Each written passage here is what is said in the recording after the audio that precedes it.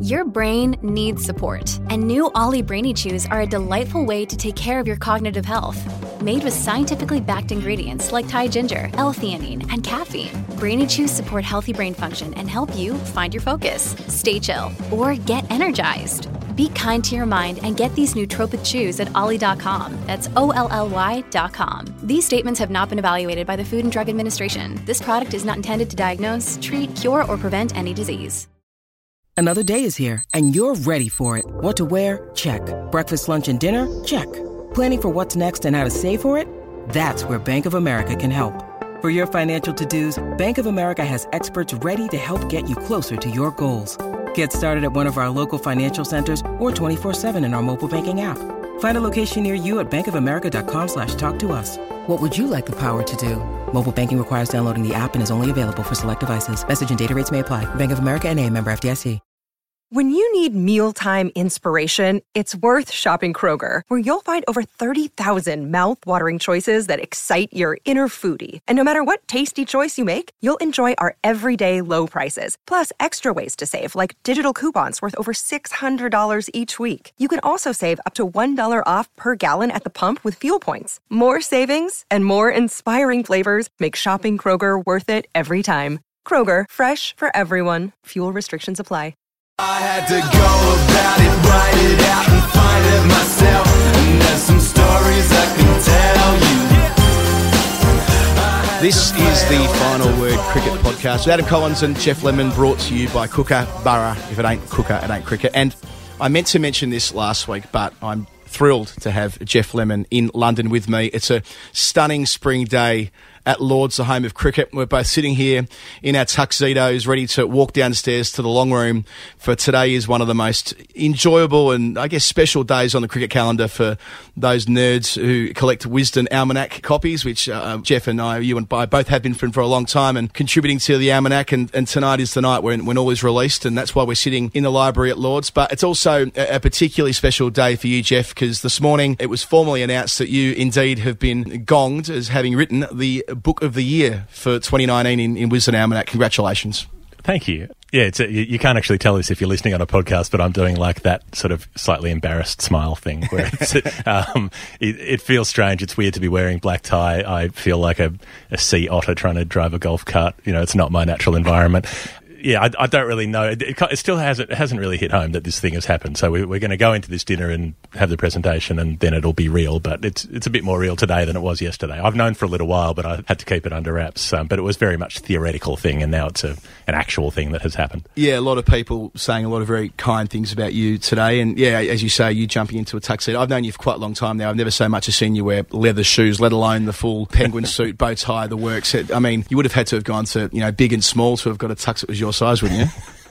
I think the sleeve length was extra long by the time they found a jacket that would fit me. But yeah, I've purely rental. I still am not comfortable. I don't want to be a person who owns a dinner suit. And so the guy was sort of doing that. Oh, well, I mean, if you're renting it and you've got two events, you're almost at the point where you might as well just buy it. And I was like, I would rather pay so much more money to not own a dinner suit than to own one. This is where you and I differ. I fell for that trap in 2009, and mercifully I still fit into mine, albeit just. We're going to talk about your book in a bit of detail later, but there's another book that I want to talk about, and we're going to do a lot of interrogation of over the next 45 minutes or so. It is a lot bigger and a lot more important, because the man sitting to our left is none other than Lawrence Booth, who is the editor of the Wisden Cricketers Almanac. He's been doing that job since 2012, making this his 8th edition. I reckon, Lawrence, only 4 people have edited Wisden now for longer than you, and edited more than 8 editions, which in itself's quite the achievement. Indeed, it's the same amount of Wisdens that Matthew Engel edited the first time around before he came back for a second stint. In your day job, when you're not editing Wisden, you are, of course, the cricket writer for the Daily Mail and the Sunday Mail, and formerly of the Guardian Parish too. Thanks, Lawrence Booth, for joining the Final Word. Thanks for having me. I feel honoured. It's slightly worrying to hear that stat. It makes me feel older than I am. I just turned 44, and I remember when I got the job, I felt like I was about 28. I think, in fact, 36. So yeah, tempus fugit, as we probably say too often in Wisden. This is a huge couple of weeks for you, but specifically today when the book comes out. Traditionally, though, it's a big day because your Twitter mentions are a sewer because you haven't named Virat Kohli as one of the 5 Wisden cricketers of the year. But this year, of course, the great Virat has been named as one of the 5 for his amazing season in 2018. So you must be relieved that you don't have to spend the whole day explaining to people why and how that decision is made each year. Well, it was slightly unnerving, actually. Some people were suggesting that if you're not getting abused by fans of great cricketers like Virat Kohli, then Wisden isn't worth publishing. I think some people follow me purely to read the abuse I get on the day of when we reveal the 5. I think my mentions in India have gone up through the roof, and no one has said, why no Sachin Tendulkar yet, so that's a bonus. There's always time. You can name him again next year, I'm sure. However, but given that the 5 is a one-off concept, it's going to be hilarious next year. Say he makes, 800s at the World Cup and leads India to triumph, and then he's not in the 5. If you stick around for edition number 9, that is going to be a very good time. I'm already dreading that one, and I am doing edition number 9, so touch wood. Actually, I wouldn't wish failure on any man, but I might make an exception this time. Is this the sort of book where, or rather the gig... Just mediocrity. Just wish mediocrity. Average 44. Yeah, that's 200s, nice. average 44. Your number. The semis. Yeah. Is this sort of book where you need to have a quite lengthy dismount plan? Like, if you wanted to stop editing Wisden, would you have to have it planned out a couple of years in advance and have your successor picked and anointed like it was the coronation, with the Queen back in 1952 or whatever it was? Or is it or could you theoretically pull the pin tomorrow? No, actually, I could, I suppose. I'm supposed to give, I think my contract says 3 months' notice either way. Right. But I think realistically, if I were to decide whatever edition was going to be my last, I'd let Bloomsbury, the publishers, know well in advance of my last book so that they could appoint someone and they could get used to the job and so on. A massive part of the Wisden release day are the editor's notes, which is, I guess, your chance to have a real crack at different parts of the game and knowing full well that they'll be reported around the cricketing world. Before we get into the nuts and bolts of that in this edition, how much work do you put into that product, and not just in the way of time, but for how many months are you sketching it? Like, what's your process each year of knowing that the whole world will be watching what you write there? Yeah, that is the interesting part of the job, actually, because if I were to write precisely what I write in the Wisden Notes in the Daily Mail, it would be roundly ignored and probably booed and jeered, and rightly so. When I write it in Wisden, it becomes an international headline, so it does have a way of focusing the mind. I keep notes for the notes throughout the year. I have a yellow notebook, appropriately enough, where I jot down any observation that occurs to me if I'm feeling disciplined enough. And then I go back to it at probably early January and look at everything I've written down. There's probably about 30 or 40 thoughts, and I think which of these could be turned into paragraphs or thoughts, which is the lead item.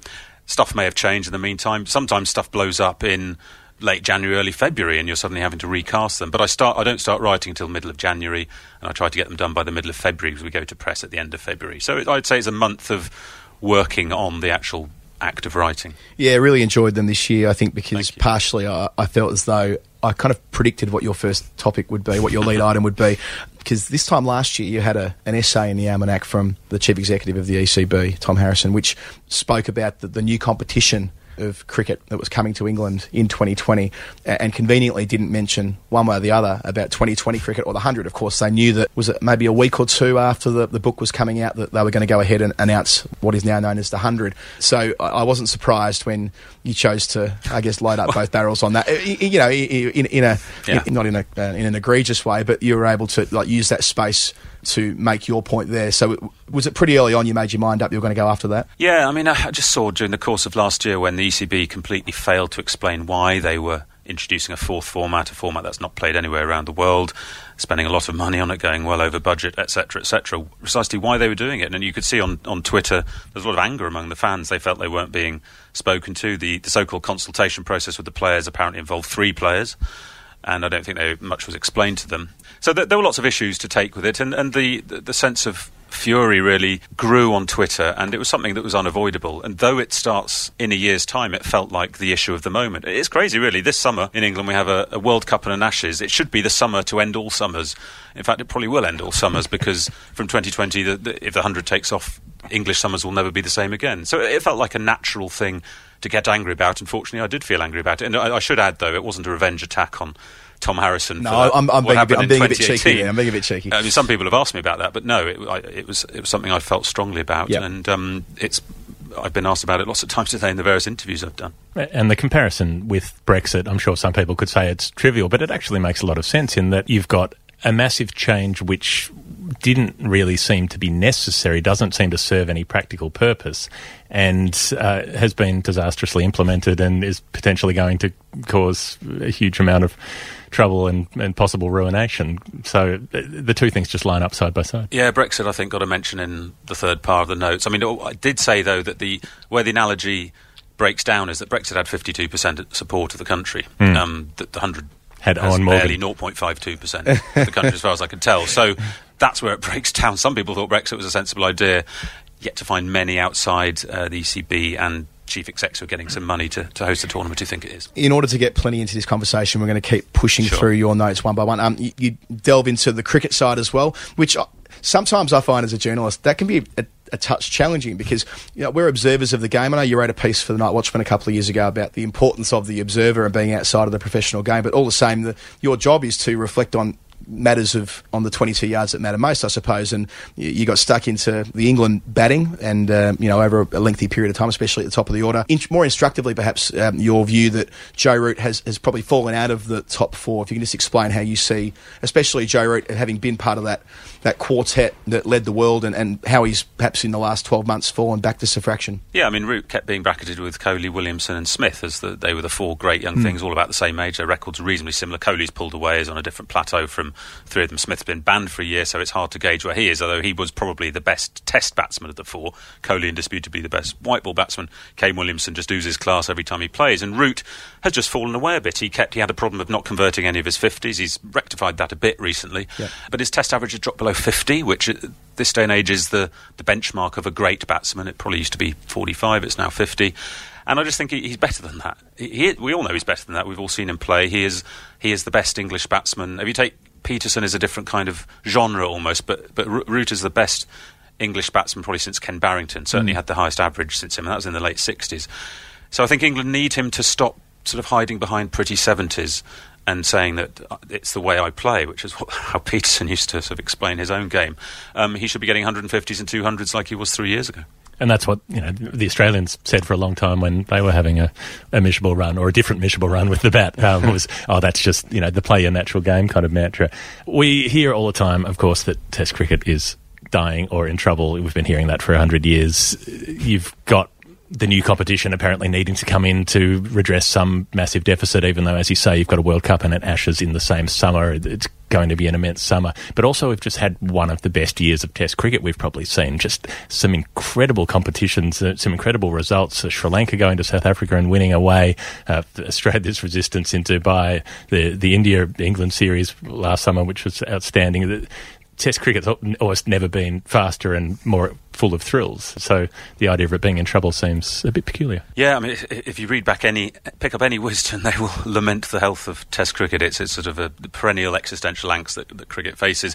And so I dealt with it in a couple of bars this time because Shashank Manohar, who was then the chairman of the ICC, said that Test cricket was dying. And I simply made the point that, generally speaking, I'd applaud that because I want people to take seriously the gradual death of Test cricket, but this time it didn't seem appropriate. I mean, you mentioned a couple of series there. What happened really over the last few months was that teams started winning away from home, and for a long time the complaint has been there's no time for acclimatisation, home teams just steamroller, it's losing its meaning. But we had New Zealand winning in the UAE against Pakistan, astonishingly. I mean, the first test was by 4 runs, but nevertheless. England in Sri Lanka 3-0. I know people said Sri Lanka weren't great, but that was still a good win by England. India and Australia for the first time. And then, as you say, probably the most astonishing of them all, Sri Lanka in South Africa. So long as those results keep happening, and so long as, actually, Guy, we mentioned earlier, Kohli supports Test cricket, and therefore India does, and therefore the world game is propped up, Test cricket will keep going. Doesn't mean we'll stop saying it's dying each year in Wisden, but it was nice to have a bit of a break from that this year. The next couple of sections, for me anyway, spanned the best thing I kind of saw last year in Test cricket and then lamentably the worst. So the Alistair Cook tribute in there as part of his retirement at the Oval. An amazing day to be watching Test cricket. You obviously recognise Cook and Anderson on the front of the book this year, so let's perhaps deal with that. So the decision, I mean, it seems like an obvious one given it was the moment of the summer, but last year the moment of the summer, which you put on the front of the book, did prompt a degree of debate, whereas this year people were, I think, from what I could tell anyway, relatively happy with the decision you made. I think so, yeah. I mean, last year you allude to it was Anya Shrubsole holding aloft the World Cup, and I think the reason it prompted debate was because she wasn't a man. This year, it was our last chance, basically, to have England's leading Test run scorer and leading Test wicket taker in a game that was highly germane to both. Cook had just played his last Test, scored 147, and Anderson had just overtaken Glenn McGrath as the leading seam bowler in Test history with the last ball of the Test, and with their gasometer in the background. And the Oval, of course, is always redolent of farewell and nostalgia, so it seemed to work. And the flip side of that was the sandpaper controversy, which you had a fair degree of fun with. I mean, elite hypocrisy was the subheading. I'm not sure if that was your work, but I did like that. You compared David Warner to life in the Middle Ages, nasty, brutish and short. And Australia were undone by hubris, the hubris nemesis 1-2, which has kept playwrights in the business since ancient Greece. Or kept playwrights in business, rather, since ancient Greece. So I guess where you came to that was that Australia, your issue with Australia wasn't necessarily the act of ball tampering as much as their belief that more broadly they're above the law. Not just the laws of the game, but that, they sit one out and one back, and they can pick and choose to behave the way they see fit. Yeah, I mean, you two are much closer to this story than I am, so I'm sort of loath to start lecturing you about how Australian cricket's been over the last few years, but it seemed from afar anyway that the pressure they were faced from the executive to keep winning matches effectively took over the attitudes in the dressing room. They appointed Darren Lehman, who was rough and ready, is a polite way of putting it, and they kicked out Mickey Arthur, who did have a sense of discipline, but the whole idea of homework gate didn't go down well with Australian cricket. So they were allowed to get away with things. The talk of the line started to grate with other sides, and of course then it explodes in this farcical, disastrous episode of a young chap sticking sandpaper down his trousers, and there we go. It's the first of many references to that in the book. Jeff, I love the fact that Lawrence managed to get Hannah Gadsby, the Australian comedian, into the notes as well. Her first mention in Wisden, but I'm going to try and make sure it's not her last. It was somewhat unexpected. I believe it was her line about the Australians dictating the laws of behaviour was akin to a nose being lectured by a fart. God bless Netflix, is all I can say. But I was also interested that you made a point of talking about Candice Warner, David Warner's wife, and her treatment in South Africa, which was something that was glossed over largely in the discussion. Adam and I spoke about it on the podcast at the time, and I wrote about it in the book, but we didn't notice a lot of people picking this up as being an important part of the topic in general. Yeah, I felt quite strongly about that. I'm glad you picked it up, really, because it spoke volumes for the ingrained sexism in cricket. And I mean, I mentioned in those couple of paragraphs about the supposedly hilarious sledge from Rod Marsh to Ian Botham. I don't think it was ever said, by the way, but a couple of years ago, one of the Yorkshire sponsors asked people to vote on the funniest sledge in cricket history, and this one came up. Botham walks out to bat. Marsh says to him, supposedly, "How's your wife and my kids?" And Botham says, "The wife's fine, but the kids are retarded." Now, this is held up as the epitome of wit in cricket, but without people realising it also speaks volumes for sexism. And I thought the treatment of Candice Warner was of the same ilk, really. People thinking that it was funny to wear masks of someone that she'd been involved with years earlier. She had a miscarriage after that tour, and of course we don't want to mix up causality and correlation necessarily, but it can't have helped a pregnant woman to be dealing with that stress. And whatever you think of David Warner, it was unacceptable. Yeah, if you want to hear a lengthy discussion about that, Jeff, and our conversation after the Port Elizabeth Test match, we spent an hour on it, which feeds directly off really what you're saying there, Lawrence. But it's interesting, as you say, that's held up as the epitome of wit, which is not just sexist but also offensive to people with disabilities. Well, precisely, on so many levels. Next on the shopping list was the Ben Stokes trial, which of course happened since the last time the book was published, even though the incident was about 9 months before that. He was suspended for 17 games, but he was acquitted. But he went on to struggle with the bat, and that's perhaps the angle you took, was the not really focusing on the incident at Embargo nightclub. Great joint, but the way you see his game may have changed with bat in hand since. Yeah, I just felt that there's been a perhaps subconscious attempt to look responsible with the bat. His Test average with the bat has gone down to 28 since he came back after his ban, and his strike rate's gone down from something like 63 to 48. His one-day batting strike rate has gone down as well. He scored 50 off about 100 balls against India at Trent Bridge, slowest England one-day 50 for a decade. You know, these things, one or two happen, and you think it's a coincidence. When you string them all together, you start to think there's a pattern. Moeen Ali made a comment about this the other day. So, for the sake of English cricket and probably world cricket, really, we want to see Stokes heading out the park again. It's a great sight, and I hope he doesn't lose that mongrel. It's interesting that you brought up environmental factors in cricket, which is something that largely the sport seems to ignore, and it's something that crosses my mind every time we're leaving a game and we see mountains and mountains and mountains of plastic crap from a day out, where all of the sort of plastic beer cups and food wrappings and the random tat that they hand out with the signs and the sort of promotional stuff, and there's just trucks full of this crap that gets driven away, and you think that's, how necessary is most of it. It's also something I think about every time I'm flying from one country to another to cover a cricket match. It's not something I've ethically resolved with myself, that there's a vast amount of international travel to go and watch cricket, and is that actually something that's defensible? I don't really have an answer. Cricket has a huge problem with it. I'm very grateful to Tanya Aldred, who last year wrote the first cricket and the environment piece, which will now become an annual piece, and before the world heats up too much and Wisden can't come out anymore. And what she did this year, in fact, she went to every test board and she asked them about their green credentials, and most didn't reply. The three who did, the answers were pretty feeble. I mean, New Zealand came back with an answer and basically said, look, we'll take our lead from the government. West Indies said, yeah, no, that's a good idea. We should be more friendly. We should be more green conscious. It was clear, really, that cricket isn't dealing with it. I mean, you mentioned all the Tatic games. Yeah, the air miles are a shocking fact. When you see Dwayne Bravo flying out to Essex for one T20 game, as happened a few years ago. These kinds of things. Does cricket really care? I think it's got a great chance to do something about it, because though the whole world will suffer from climate change, the cricket countries in particular, and in very different ways, are all going to suffer. So it's got a chance to kind of take a moral stance on this. Yeah, it was instructive that only 3 boards replied. Australia didn't reply to Tanya's inquiry. And I should add, Tanya's had some success with this as well. Is it all England grounds are going to stop handing out that rubbish this year, the 4s and 6 irons? I think she's had a breakthrough with the ECB, which something like that. So more power to her. If you name and shame, it's amazing what happens. Funny that.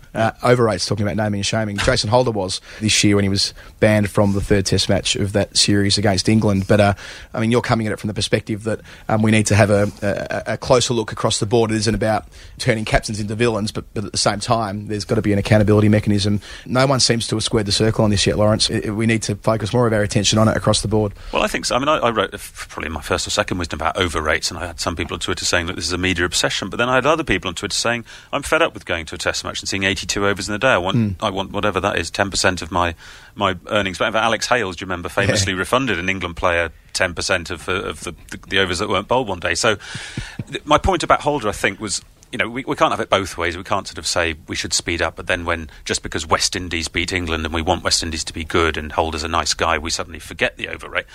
And the other point I made, and not everyone will agree with this, is that if you bowl 51 overs by tea on the first day, your fast bowlers can take it easy. Yeah. And it becomes a tactical means, and you can pick different kinds of teams.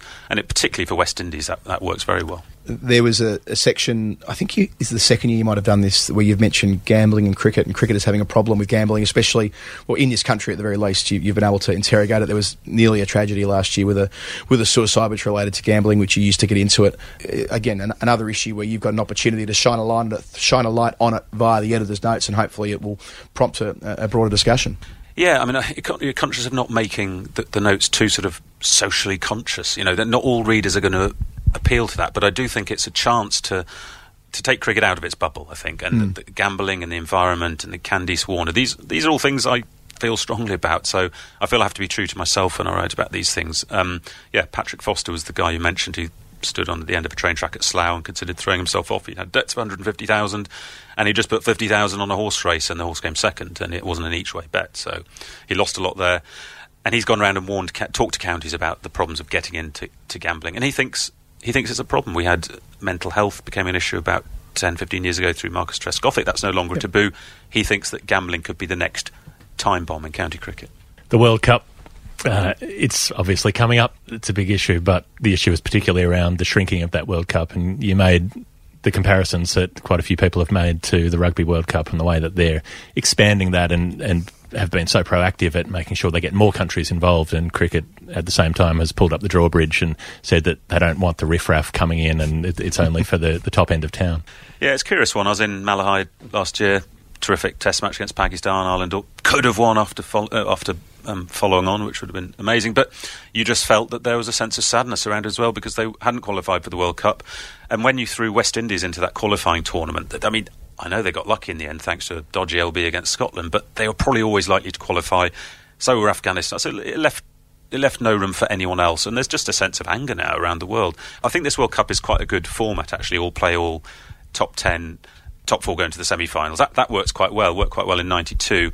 But we should have something like a qualifying tournament right before it, or we should have a bit more space, or 2 leagues. We should have something that just gets people involved, because otherwise the drawbridge comes up and the game shrinks. Yeah, I've been writing the last couple of weeks about, we actually found the perfect format in 2003. We nearly got there in '99, but the problem we've got with the World Cup is that, well, certainly the last time around, was that the group games aren't competitive because 8 teams qualify for the second stage, that is the quarterfinals.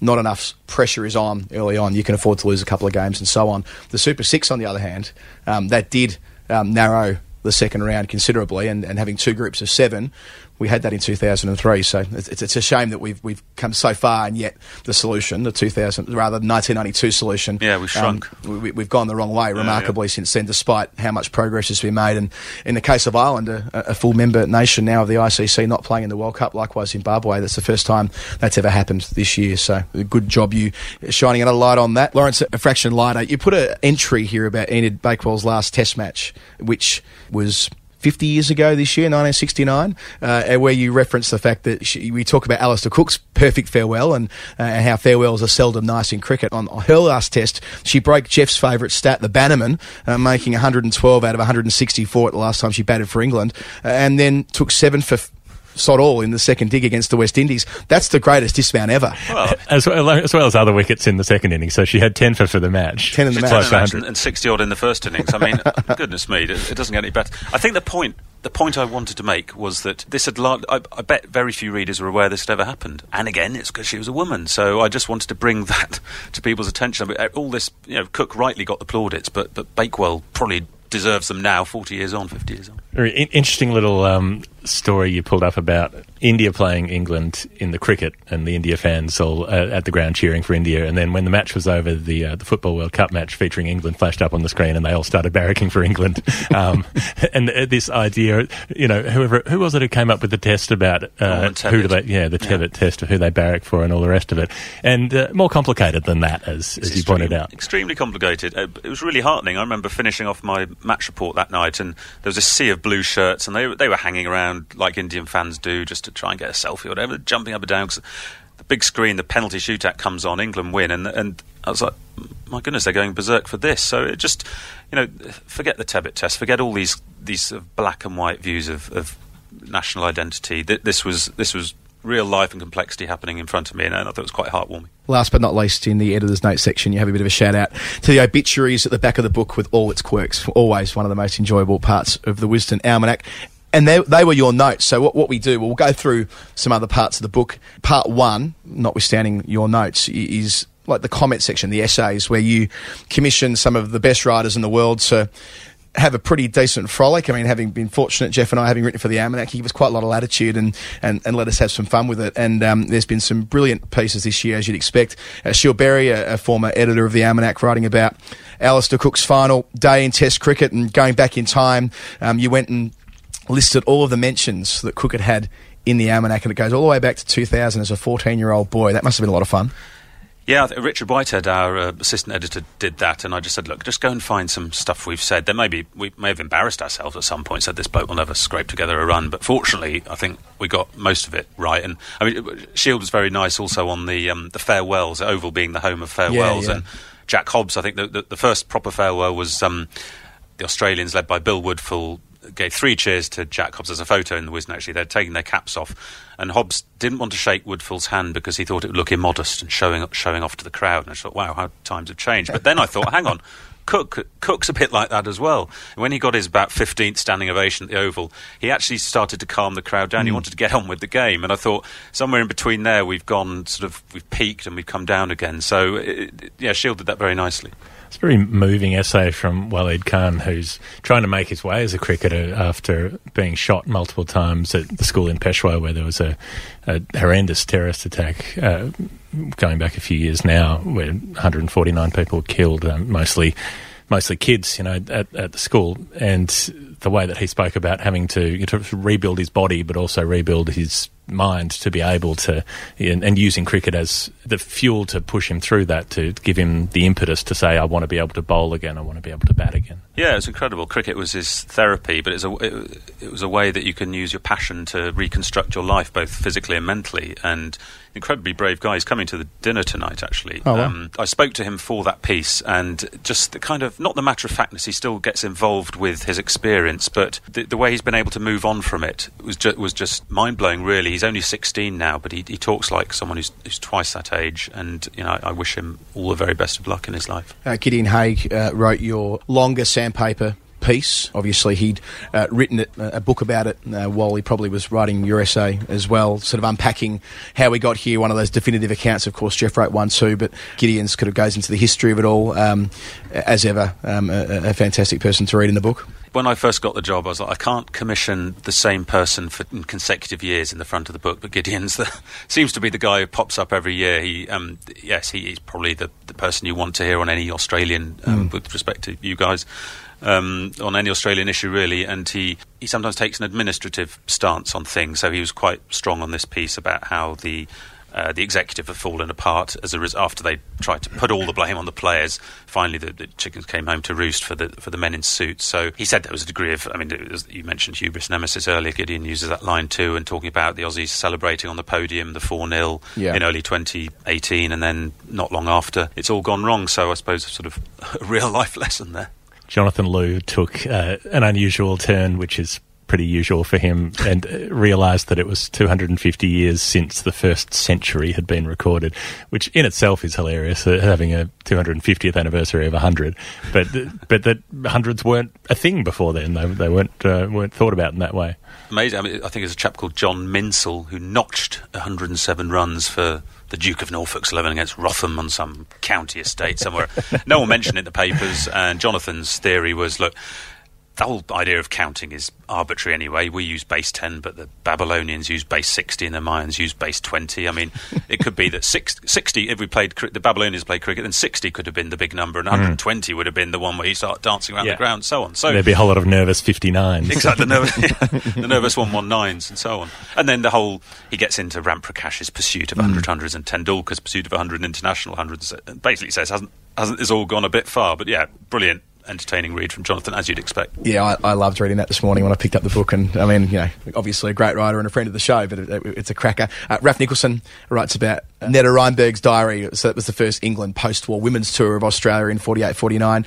Another great read, which he serialised during the week, so it's available online at the moment. A rollicking ride that tour seemed to be. Amazing. I went to Raf and said, what is the best women's cricket story that's never been told? And she went away and thought about it. She came back with, look, I've got hold of the Netta Reinberg diaries, and she told me about it. I was like, this is perfect. I mean, what you get from Netta Reinberg, who managed that tour, was 48-49 to Australia and New Zealand, is the kind of last embers of post-war imperialism. Suez hasn't happened yet.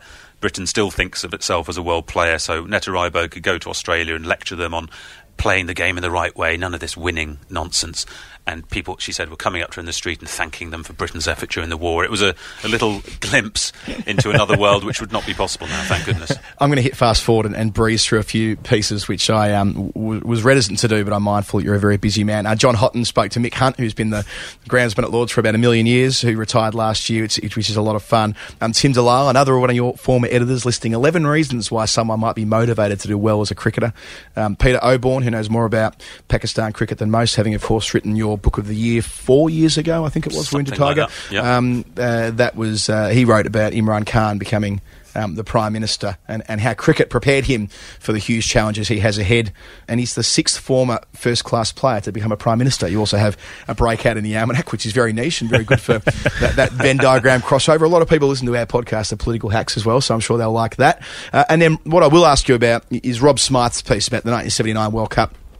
The ugly duckling World Cup, I think. I feel as though when people talk about World Cups, we write that one off because it was slow and boring and everybody kind of knew what was probably going to happen. But at the same time, and I might have discounted this a bit, the one that England may have won when you consider the opportunities they had in that final.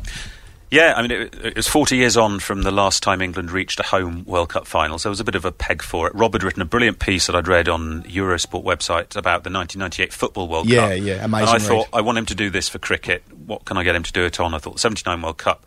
Because as you say, look, brilliant boycott. Had 139 in 38 overs or something, 129, 38 overs in the final. Yeah. England were chasing 280. And one of the amazing details of that story is they have tea in those days in the one-day international. They go in at the tea break and they say, are we doing this right? Should we put our foot down? And Ian Botham, of all people, says, no, keep going, just steady. She goes, you'll be fine. And there was also a story that Clive Lloyd deliberately dropped boycott. Now, he denies that. He said, why would I do that? But, of course, the moment those two get out, the whole thing collapses in a heap. It's 129 with that loss. It's 191 all out. Garner takes 5 for 38. They can't pick his hand from at top of the sight screen in the dark. There are 5 ducks in the bottom set. It's a complete shambles. And in the end, you go back to Viv Richards, 138 not out, and Collis King's 80-odd, when they batted in a way that you would expect today, whereas Bruley and Boycott were very much a 1970s opening pair. When I think of that World Cup, I actually think of Boycott, but not batting. It's him taking 2 Australian wickets, bowling in a hat. That's right. I don't know. The things you remember, right, or that I've seen on YouTube. Again, I'm going to skip through a few more here. There's a great piece that Richard Hobson wrote about post-war cricket in 1919 when first-class cricket resumed. A lovely little short piece about the making of a ticket to come to Lords. I thought that was gorgeous. A more important meaty piece about the Windrush generation and of course that's been in the news over the last 12 months, but how they were so important to cricket in this country. The writing competition winner was Nick Campion, writing about the father and son bond the game can bring.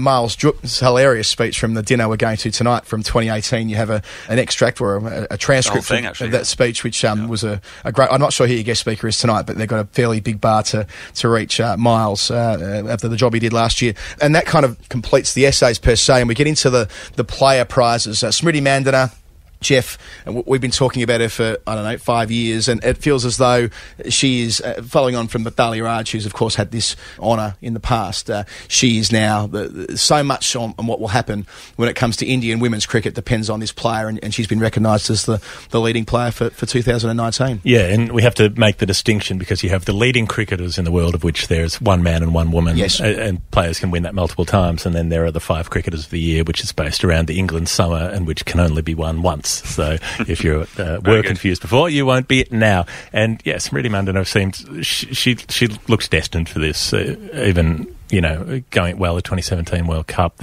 just how smooth she looked when she destroyed England in that opening game in the World Cup. It was, you thought, here is the talent that is about to take off, and the way she took off this last year in the T20 form as well, where she'd been a little bit less able to, she was more a 50-over player, needed a bit of time, but she's developed that aggression and power to her game now and can hit sixes at will. Virat Kohli's gone 3 times in a row now, Lawrence. He's the first cricketer... Well, when this award came in 2003, Kohli is the first player to win it 3 times, and on the trot no less, and he's obviously one of the Wisden 5 this year, but you made the point before, he's now reached that stage where it's irrefutable. He's the most important cricketer on the planet. Yeah, and it's got to the point also where you think who's going to beat him in the next 3 or 4 years, really. It's going to take a hell of an effort. You just can't see him failing. He doesn't seem to know how to fail. He scores 100 not out every run chase. An absolute phenomenon. I mean, he is the modern Bradman, really. And I think he boosted his test credentials as well. That point that you made earlier where Smith was a bit ahead of him as a test batsman, pretty much around the time Smith got booted, Kohli suddenly started racking up test hundreds faster than ever before. He made, 4 doubles in a year. He's up into the mid-20s now in terms of test hundreds, as well as in the 40s with his one-day hundreds. So, he could breeze past the 100 hundreds with a lot less of the angst with a leg in the air. Sachin Tendulkar had. Yeah. And I think he's more driven in a way than Tendulkar. There's a sort of fire that burns in Kohli, and it shows no sign of going out, unfortunately, for opposition bowlers. The old political hack in me, I heard you say then, he's the modern Bradman, and that is going to be a headline somewhere. We're going to send this podcast to every one of our Indian colleagues and ensure it's the case. Of course, you can't quite compare different eras, but They'll take you out of context, and we won't care. 5 cricketers of the year. When I was thinking about it, I thought I had 6 into 5. So I thought Mohammad Abbas was the one that I was in my own mind thinking, given the wickets he took for Leicestershire and being player of the series in the England-Pakistan series, he might just get there. How close was he? And when did you make the call on those last 5? He was close. I make them kind of about within a fortnight at the end of the season. I mean, Abbas was brilliant last year. My only issue when you're talking about getting it down to 5 was that he took Division 2 wickets in a bowler-friendly summer. Right. So that, to me, wasn't quite as impressive as, say, Rory Burns scoring 1,300 runs in Division 1, leading his team to County Championship. Morny Morkel came close as well, but again, bowler's summer.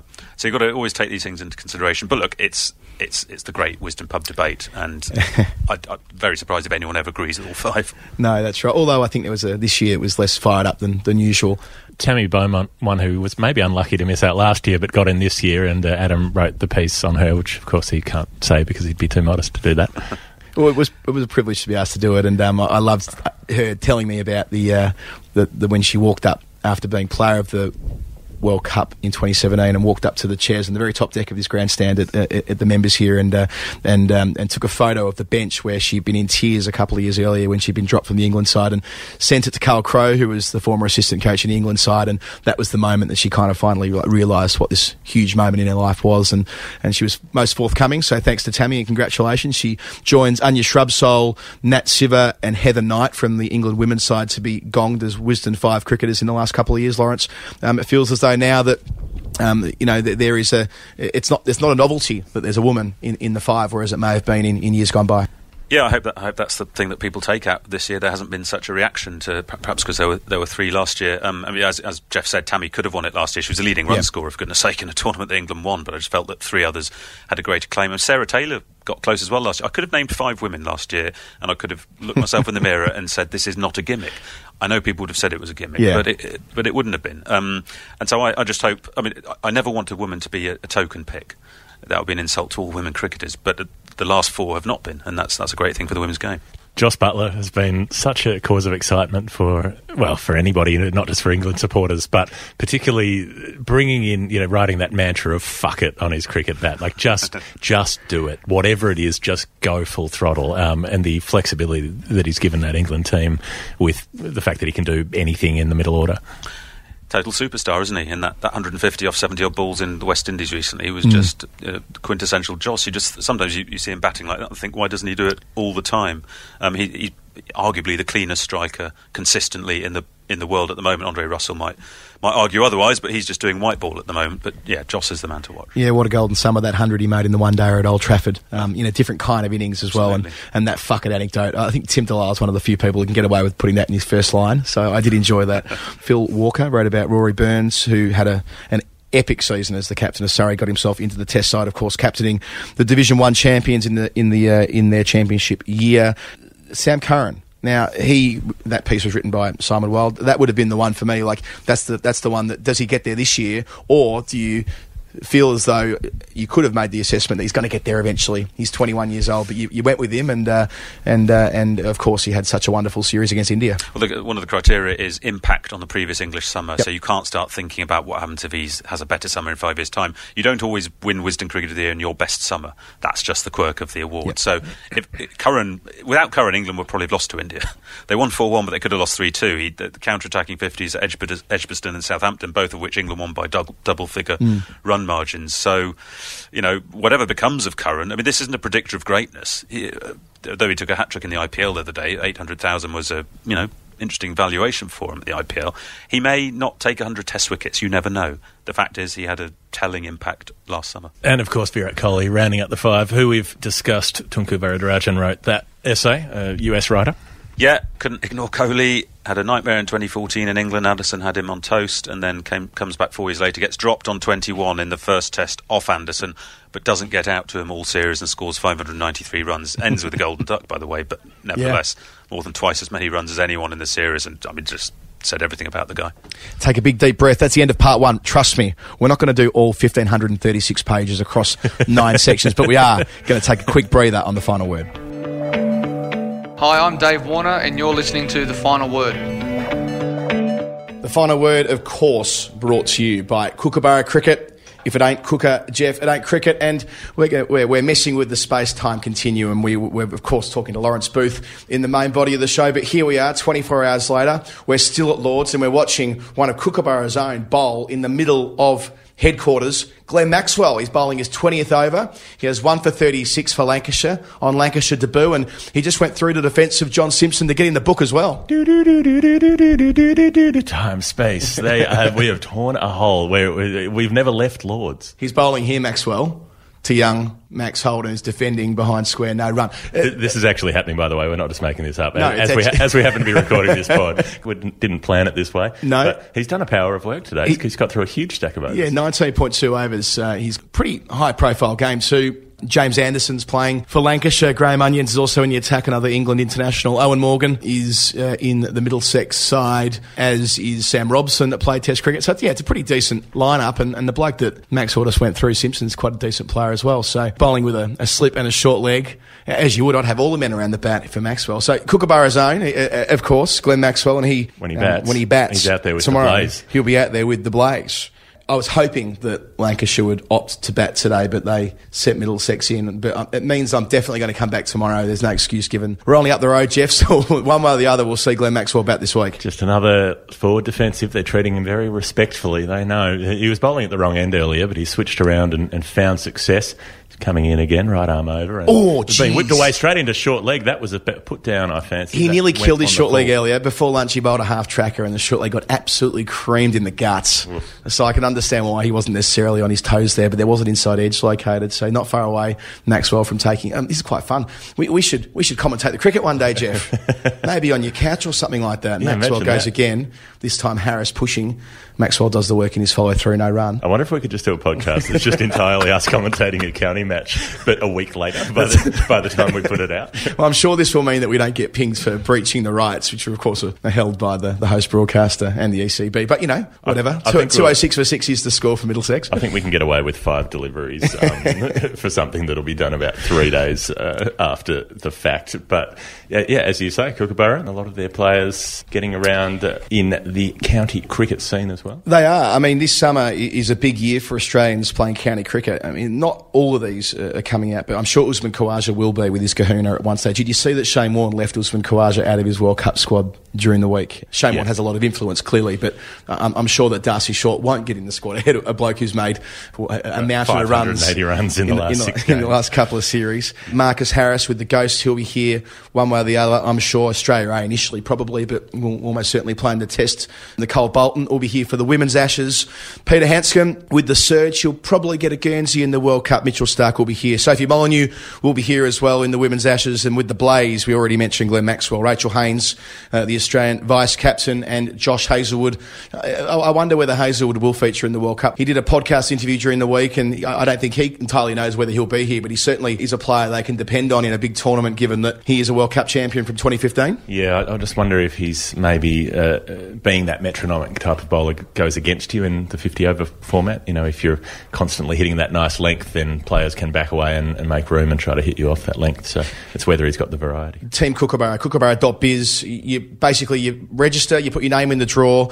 Any number of different bits of kit you can get for free if you're pulled out of the barrel, so to speak. So thanks for Kookaburra for running that promotion through the England summer as well. Kookaburra.biz to join Team Kookaburra. If it ain't Kooka, it ain't cricket. Jeff, while we're talking the England summer on this stunning spring afternoon at headquarters, it's gorgeous, isn't it? Absolutely perfect. Not a cloud in the sky. Being the first day of professional cricket here for the summer, there are a lot of people in. They've been enjoying the sunshine in the members as well this morning.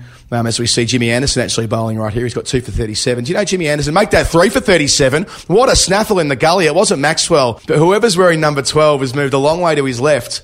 That's the end of Holden. Maxwell, of course, wearing 32, the famous 32. A lot of great Lancs players have been through that 32 jersey. I won't name any of them. I could, but I won't. Jeff, you'll like this. James Anderson now has 923 first-class wickets. And wow. I was having a chat to our colleague Paul Edwards in the press box about this morning, that who the last Englishman to reach 1,000 first-class wickets was. And it was Robert Croft, who's not even English. He's Welsh. So you got to go back to Andy Caddick before that. But Anderson could, in theory, if he plays 7 county championship games before the test against against Ireland, where they play a 4-day test at Lord's. Then 5 Ashes tests. That means he'll play 13 red ball games this summer, 80 wickets in 13 games. It's a big task, but it's possible that... It's possible. Can you imagine Anderson winning the Ashes at the Oval with his final wicket in professional cricket being his 1000th? There'd be some poetry to that. I don't it's a long way to go. I don't think it's going to be his final test. I think it's just going to keep rolling on. Well, he could. He's fit enough. He's bowling well enough. And he likes playing cricket, and he doesn't have much else to do. He's like, I'd be a bit bored. I don't really have anything else on. Also in the Shires, from an Australian perspective, Marnus Labuschagne. First time of asking for Glamorgan out at Cardiff. He's gone and made 100. I wonder if Justin Langer's awake. Do you reckon is he asleep having great dreams back home? Or well, if his mate Marnus is batting, his little fella Marnus is batting, I suspect he's across the details of that. He'll be bombarded with SMSs. It's the middle of the night in Australia. Do you think he's up? Yeah, well, I think I heard, what was it, Gerard Whateley said the other week, when Australia is sleeping, Shane Watson's making runs somewhere. But in this case, it was Labuschagne. Peter Siddle took a couple of wickets for Essex. While Surrey. you sleep, I train. While you sleep, I make runs. Both of Siddle's wickets were test players, Mark Stoneman and Ollie Pope. We have Cameron Bancroft, the new captain of Durham, which we dealt with in last week's final word. He made 33 off 159 balls. He's on the epic go slow of late. He's like, nah, not interested in runs, just interested in balls. So there are plenty of Australians out here at the moment, as it will be for the duration of the summer. Glenn Maxwell, one of those in front of us here, which has been a lot of fun. And Jeff, thanks to Kookaburra, but also thanks to our Patreon subscribers who've been brilliant. A lot of them have been engaging with us on Twitter and on Facebook and so on, and we've had a ball really getting to the bottom of the numerology of the donations, or the contributions rather. And last week there was some ones that stumped us, which we should deal with first. This is the Nerd Pledge game where people are coming through with different numbers rather than saying, $2. They're saying $2.13 and then challenging us to work out what that means. A couple that stumped us, $7.30 we were not sure about at one stage, but I worked it out a couple of hours after we recorded, and then a bunch of people came through as well. It's got to be Murali's 7 for 30 in, I think it was the Coca-Cola something International Cup against India, and it was in the early 2000s, but that ended up being his best one-day figures. Within about 20 minutes of that podcast going live, I reckon last week we had about 20 tweets telling us that. So good work on that. Please keep us to account. Hold us to account. There was another number last week, wasn't there? 271. This was a corker. We had a couple of people come through. I think Kiwi Kelly and Hypercourse on Twitter figured this one out. This is the highest List A women's score. Now, we didn't get into domestic cricket on the men's or women's side in looking for the numbers. Otherwise, we might have worked that one out. But what I like particularly is that it's Shripali Werikotti, who's a specialist bowler basically for the Sri Lankan national side. She bats. She's probably an 8 rather than an 11. Can hit, has a good cover drive, but I wouldn't have thought she had a double 100 in her. It turns out she did, 271, smashing it all around the place in the Sri Lankan. And that's kind of in keeping. We would have had two bowlers who had made 250 plus in the pledges last week, because of course Wazim Akram was one of the donations last week. So initially some thanks to people who've come through with the normal pledges. So this is on the Patreon page where you can support a couple of bucks for an episode and give us a few coins in the jar to help keep things going. And God, just such wonderful people that come through. We've had 14 new people sign up. William Henderson, don't know William, but I reckon William looks great in a hat. I feel like he's the kind of guy who would. Dominic Davis came through. Very good at his 12 times tables. Really? Yes. He can nail the 144. 12 is 144. Knows it off the top of his head. That's lovely. Andrew Wadsworth, he's a wonderful swing dancer. All that action in the hips, it's fluid. Hips don't lie, Shakira told me that. That's right. Tom Chalkley came through for us. 5-night carryover champ on Sale of the Century. Is that right? Little known fact. Wow, Tom Chalkley, the chalkboard. Chalked up another one. Kazan Davies, just a great name, Kazan. Yeah. But what I like particularly, we had a couple come through, Sorby and Mrs. Sorby.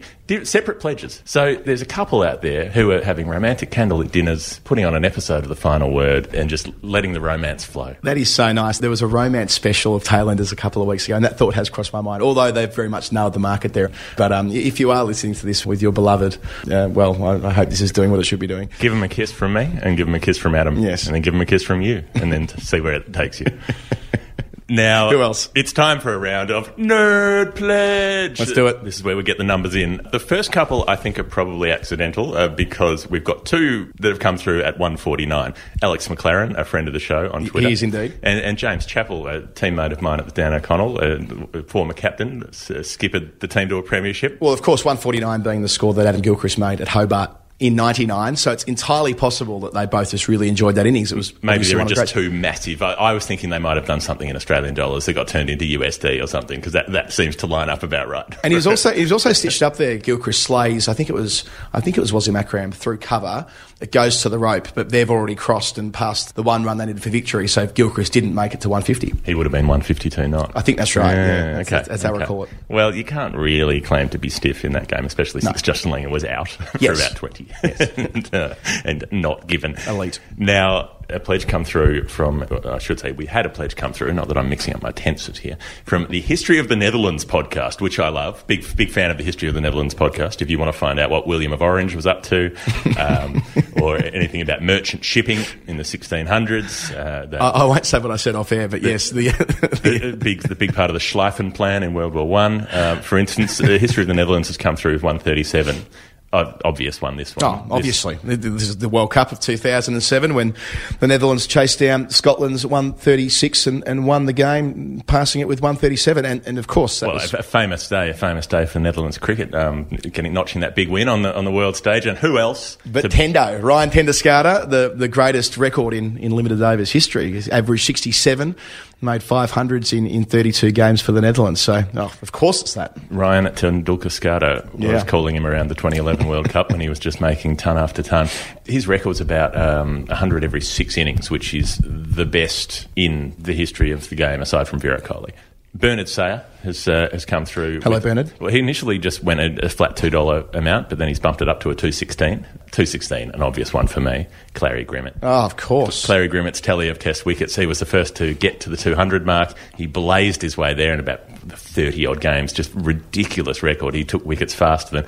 He's like 5.996 or something wickets per match. Good bowlers might be about 4 wickets a test. He's basically 6 wickets a test. Yeah, bowling in a way that... It doesn't look like the sort of guy that would have dominated to the extent that he did. Sam Townsend has come through with a pledge of 204. Adam Gilchrist again. He's had 2 goes. Adam Gilchrist at Joburg in 2002 when he smashed up the South Africans. The fastest ever double 100 for Adam Gilchrist at the time. Later beaten by Nathan Astle, of all people. Like, perhaps in the same week or month as well, I reckon? It was within about 6 months, I reckon. Right, okay, yeah. Nathan Astle, just in a desperate, doomed cause in New Zealand one day, was like, I guess I'll just smash everything, and somehow got to 200 off about 150 balls. Gilchrist was 204 off 213. And now the fastest 200 in Test cricket is Ben Stokes, and that came up last week as 258. So this is all very beautiful. The numerology, I mean, it's some people really believe in this. So I remember Susan Lay, who was briefly a minister in the current government. She put the extra S in her name. The health minister who got sacked for dodgy stuff with an apartment on the Gold Coast. Quite possibly. I can't recall why she got sacked, but she's not in the ministry anymore. I reckon she's the one. I reckon she was buying real estate on taxpayer-funded trips. She was taking trips to the Gold Coast to see a real estate broker. Just an ideas woman, really, for doing that. But she added an extra letter to her name due to numerology. She added the second S, I think it was. I think I'm right in saying that, or it's an elaborate lie made up in Canberra. But I think it's true. Wasn't that the name of that chain store, that women's clothing store in the 90s? It was like, this goes with that. This goes with that. We're really dating ourselves there, Jeffrey. Which is what she said when she got to the Gold. She said, no, I was there for a work thing, and I just decided to buy an apartment while I was there. Just casually, I happened to notice... This goes with that, you know, meeting constituents and just buying a flat. So we are into the election season, so expect more of this crossover in the next 6 weeks. Our colleague Tristan Lavalette has come through. Hello, Tristan. Lovely work, Tristan. Tristan. I'm going to say, if you're listening to this podcast, you probably like indoor cricket because, it's that kind of crew, I reckon. I reckon you've probably played your fair share. Tristan wrote the definitive history of indoor cricket in Australia for the Cricket Monthly a couple of years ago, and it's a rollicking read. I highly recommend it. Thank you, Tristan. Yeah. And weirdly enough, he wrote all of it outdoors. Like he was outside for the whole time. It was weird.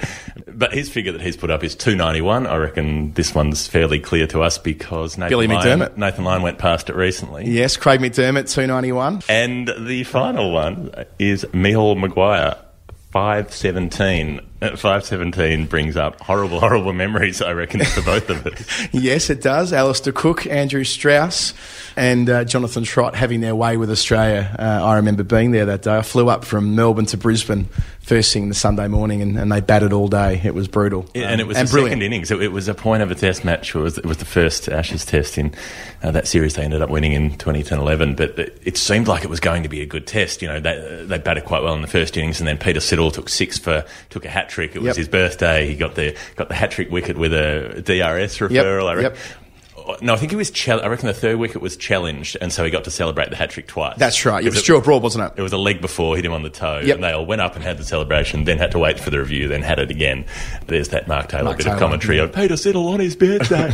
So 5:17 was that one. If you do want to get involved with this ridiculous hobby that we now have, please do so. Jump on the Patreon page, patreon.com/the final word. So what that means is it's a little way that people can come and financially subscribe to the podcast. Yep. Totally voluntary. We'll keep putting stuff out for free regardless, but we will put out a few extras on the Patreon page as well that'll be Patreon only. I'm currently in the process of commissioning a haunting piano piece to be my backing for the Sean Marsh poem, which I'm going to release on the Patreon page soon. I'm also going to put a recording up, I think, from my book launch the other week. Yep. Greg Baum making a toast there, and that was a nice moment, so I thought I'd put that up on the Patreon page if people are interested to listen. So there'll be some bits and extras going up there, and it just means you can sign up to help the pod and keep us going, which is nice. And if you can't or don't want to, you don't have to. It's no pressure. It's all good. And if you are enjoying the show, a lot of people have been supporting us on iTunes, and that helps too. The more people that hear the pod, the easier it is for us to keep this ticking over each week. So iTunes, review, rate, and give us 5 stars, or we want to contribute a few words. That does make a massive difference with the algorithm. But thanks to everyone who's signed up on Patreon, patreon.com/the final word. We're up to about 120 subscribers. What do we do when we hit 150? Well, Adam Gilchrist didn't hit 150. No, exactly. No. Let's park that. Let's take that question on notice and thank one more time Kookaburra for being such great supporters of the final word. If it ain't Cooker, it ain't cricket. And that's probably enough from us from now in the future. Let's go back in time 24 hours to the other side of Lords, to the pavilion, and continue our conversation with Wisden editor Lawrence Booth.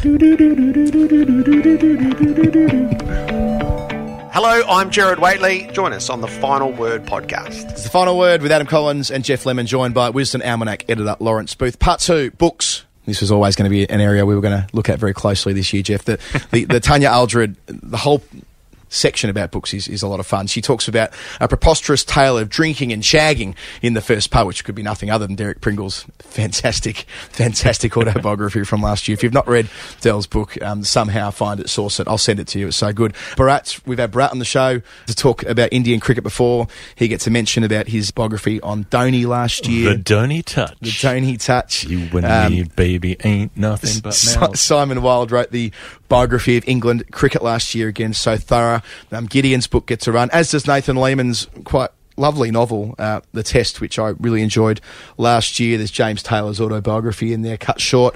And then what a great title! What a great title, though. Cut short for a cricketer famous for being about 4'8". Yeah, it definitely works. And then it all culminated in the victor, Jeff Lemon, with Steve Smith's Men. Tanya said it was a different animal to the type of book that Gideon wrote, which I think a lot of people have observed. It was more emotional and more soulful. Jeff is touched by a golden pen and an eye for detail. She envisages you scratching your poetic curls, Jeff. It was a lovely review in itself. The piece about the review was really nice too. Lawrence, what is the deliberative process that the panel goes through before they finally decide on a book, and what stood Jeff out? The winner is chosen by the reviewer. It's purely and simply. So I thought it was a panel. We put a lot of faith in the reviewer, so we have to commission the right person, obviously, each year, someone whose judgment we trust. Funnily enough, in the 8 years I've done it, I've not read a piece and gone, you've chosen the wrong book, or you speak more warmly about a book that hasn't won than the one you've chosen. So it seems to work.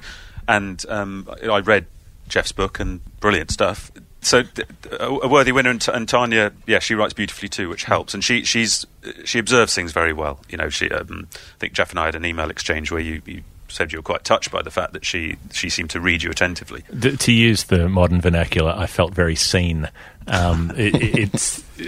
You write something and you have an idea of how it's going to come across, but that doesn't mean it will come across that way. And so what she was able to do was communicate back to me that it had worked, that I had been able to do what I'd set out to do, and that she'd received it in that way. So that was a lovely thing. But also, she's a writer I've admired long before I started working in cricket. So to have her speak about my work like that was very touching and validating. Yeah, it should be. I mean, as a Wisden nerd, in my case, it's a massive deal, Jeff, and I'm just thrilled that you've been able to be recognised in this way. And you're in London for a week. There's other award ceremonies this week. Who knows? You might be in the running to win one of them as well. So more power to you for that. And as you say, a lovely piece to complement your book. Then there's the photo of the year, another section which a lot of people enjoy. It's a joint contest with the MCC, that one. Phil Hilliard from News Corp in Australia won that for the BBL photo of Moses Henriquez, almost like an AFL-style diving mark or a goalkeeper parrying a ball at the top corner of the net. It was the front page of the paper. It seemed a relatively obvious choice. It was such a great snap. Yeah, and what T20 done is lift the standard of field, and we get a lot more photos now from T20 games where people are throwing themselves, doing relay catches on the boundary. It feeds into Test cricket, but somehow with the colourful clothing, it adds an element of drama, and that was a superb snap. We'll brush over the environment section, but we will note there is one in part 2. Again, we mentioned Tanya about 6 times. It says how much she's done for the book this year, I suppose. But that's definitely worth reading in full, especially those boards or those countries that elected not to reply to Wisden's request for comment on that. The other part of section 2 is the media section, which Alex Massey wrote this year. There's a lament about the demise of the county correspondent in there as well, immediately followed by a section about blogs and Twitter, which I thought was a nice little contrast there. And we got to mention for the work that you particularly did in the UAE to put together the Renegade radio call for the Wisden website. Yeah, that was kind of cool, actually. I mean, I've written a fair bit for the book the last few years, but to actually be mentioned in it for something other than, it was a nice touch. So thanks, Alex, for giving us a Guernsey there. The retirement section, Steve James from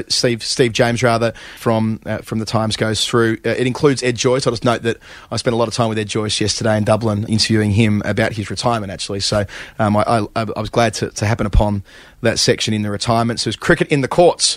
I'm not sure if I've seen that section before, or I haven't noticed it before, but in addition to George Dobell writing about Ben Stokes, I probably really had the biggest laugh when you mentioned, when it was mentioned rather, that a drunk bloke got kicked out of Trent Bridge for throwing an advertising sign at 2 people. So apparently he was told not to come back to the cricket. Very British. Just don't come back again. Cricket in the courts has been going for a few years now, and you pick up these weird little stories. Often couple have sex on Cricket Square in Little Village in Sussex. Sorry about that. All sorts of stories that don't fit anywhere else in the book that always end up. Is that called landing one on a good length? No comment. There's the laws with Fraser Stewart. Obituaries. He's been busy, hasn't he? Fraser. This is Fraser's third mention on the pod in 3 weeks, I should add. I defended him staunchly last week. He's going to get royalties. When Lawrence and others were going after him. I was there from only joking. The obituary section, there's been a bit the last few years in there which I've enjoyed, which is you reproduce an obituary from 100 years ago from the Great War. Presumably Captain Reginald Hands, who played Test cricket for South Africa. He was gassed during the brutal Spring Offensive in 1918 and died 100 years ago. I guess that'll be the last of that series over the last 5 years, Lawrence. It will. I mean, we don't quite reproduce it. We expand it, essentially. Yep. I mean, the great story from that obit was that I think it was his father was the mayor of Cape Town, and when news came through to him that his son had died, he asked for a 2 minutes, a 3-minute silence initially, became a 2-minute silence. I think they thought 3 was too long, and that's where the 2-minute silence started. So, a lovely story there told in the obituaries. Parts 3 to 8 is just where all of the bulk comes in, all of the match reports all around the world. The women's section's bigger than ever. All of the stats come through, and it sort of gives me a headache each year to realise just how much cricket has been paid, and even people like us, how little of it we've managed to follow, because, God, we do our best, but there's a mountain of it out there. Might be a chance, Lawrence, to reflect on how you do that. I mean, I know you've got people that work on the book 12 months around the year, collating, but how intimidated are you when you start the process again, knowing that you've got the better part of 1,600 pages to fill and the bulk of it is reports and scores? It sounds like a boring answer, but you just have to be organised. Like, you just have to commission stuff when it happens. You have to insist on writers hitting deadlines. No, looking at neither of you. We know all about that. Sorry, Lawrence. And you have to have a hard-working team. And Matthew Engel, former editor, used to say that editing Wisden was like pruning a tropical garden. You're always trying to keep in control of it. Sometimes it means you have to don't do full scorecards, do short scores, so that will save you 5 pages in a series. If the T20s are coming in, where are you going to cut elsewhere? Women's cricket's growing. You have to keep... when I got this job, I was told it has to be around 1,500 pages. There's more cricket than ever. There are 2 more test teams. They get extra coverage. So, yeah, it's that is a constant job, and probably one of the challenges that the readers don't quite see.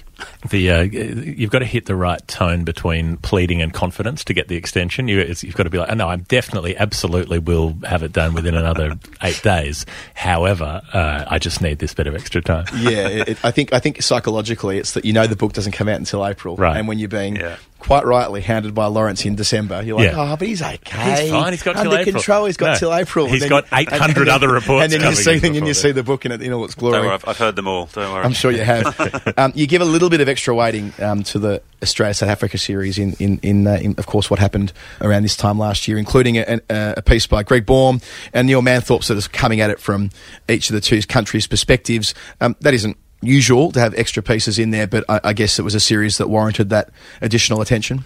It's probably the series that got spoken about by more people in the cricketing world than any other series apart from England-India, simply because there are 1.2 billion people in India. But it was the series that was on the tips of everyone's tongues, and the ramifications and the repercussions last until now and probably will last this summer, because there'll still be questions that will be asked of the Australians by, I think one Australian writer described us recently as the voracious English tabloids. Well, hopefully the voracious Aussie tabloids will get into them as well, but it could be an interesting summer. Yes, no Australian media wasn't interested in that story at all. No, didn't touch it. No coverage whatsoever. Yeah, just left the thread of the keeper. We particularly enjoy part 9, the rarities and oddities section, the dates, the anniversaries, but especially the index of unusual occurrences, which sounds like a Netflix series. It's my kind of Netflix series. On page 1492 of the Wisden Almanac. But I mean, that requires a fair bit of research. Even though it's in the back of the book and it's the last 60 or 70 pages, I can imagine that's a section that each year provides perhaps more time than you'd expect where it sits. We do encourage writers to send us quirky stuff. If they're not sure, send us something that they thought was entertaining. We'll see if we can turn it into... whenever we proofread stuff, we're like, is that an unknock? Because unusual occurrence. Is that an unknock? Stick in the back. And then it's funny how many people turn to that page first. You have a guy who was almost mowed down at mid-on in a Ranji Trophy game because the guy claimed the guy in the car who almost hit Gautam Gambhir at mid-on said he was trying to get a shortcut to the airport. So there are all kinds of weird things that happen in the index of unusual occurrences. And all that comes to 1,536 pages. How many words this year, roughly? Oh, I wouldn't have a clue, I have to say. I think I said 1 million last year offhandedly in a piece, but I kind of thought later there could easily be more than 1 million than that. Be more than 1 million. It's an absolute beast. That really would scare me if I started to count those words. Let's go through the mechanics of it, because technically we're on here to plug his book, of course. £49, I think, from memory, is it? £50 on the cover? 55 is 55 the RRP, on the cover. but there's an easy way to get the book a lot cheaper, and that's be a subscriber, which we all should be. If we're Final Word listeners, you're probably a Wisden collector, and if you are, you can get it for half the price. £25 if you subscribe for 2 years in a row for the Wisden website, Bloomsbury. Go there. It does make a bit more sense. I don't want to talk us out of profits, but that would be the way I'd go. It's more compelling than you should buy the suit because you've already rented 2/3 of the suit.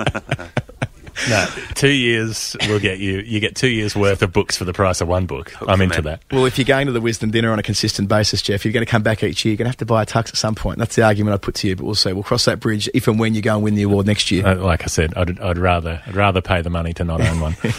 Lawrence Booth, you've been incredibly generous on what is one of the busiest days of the year. Good luck tonight with the dinner, with your speech. I know a lot of people are watching. Congratulations on not only the editor's notes, but what is quite a mighty book, and again we're Wisden nerds, so we love it anyway. But I think this year it's one of the, if not the best edition of Wisden I've ever had the great fortune of tucking into. So congratulations, and thank you so much for being part of the Final Word. Thanks, guys. Absolute pleasure. Thank you for having me on. You know what I meant here. I had to go about it right.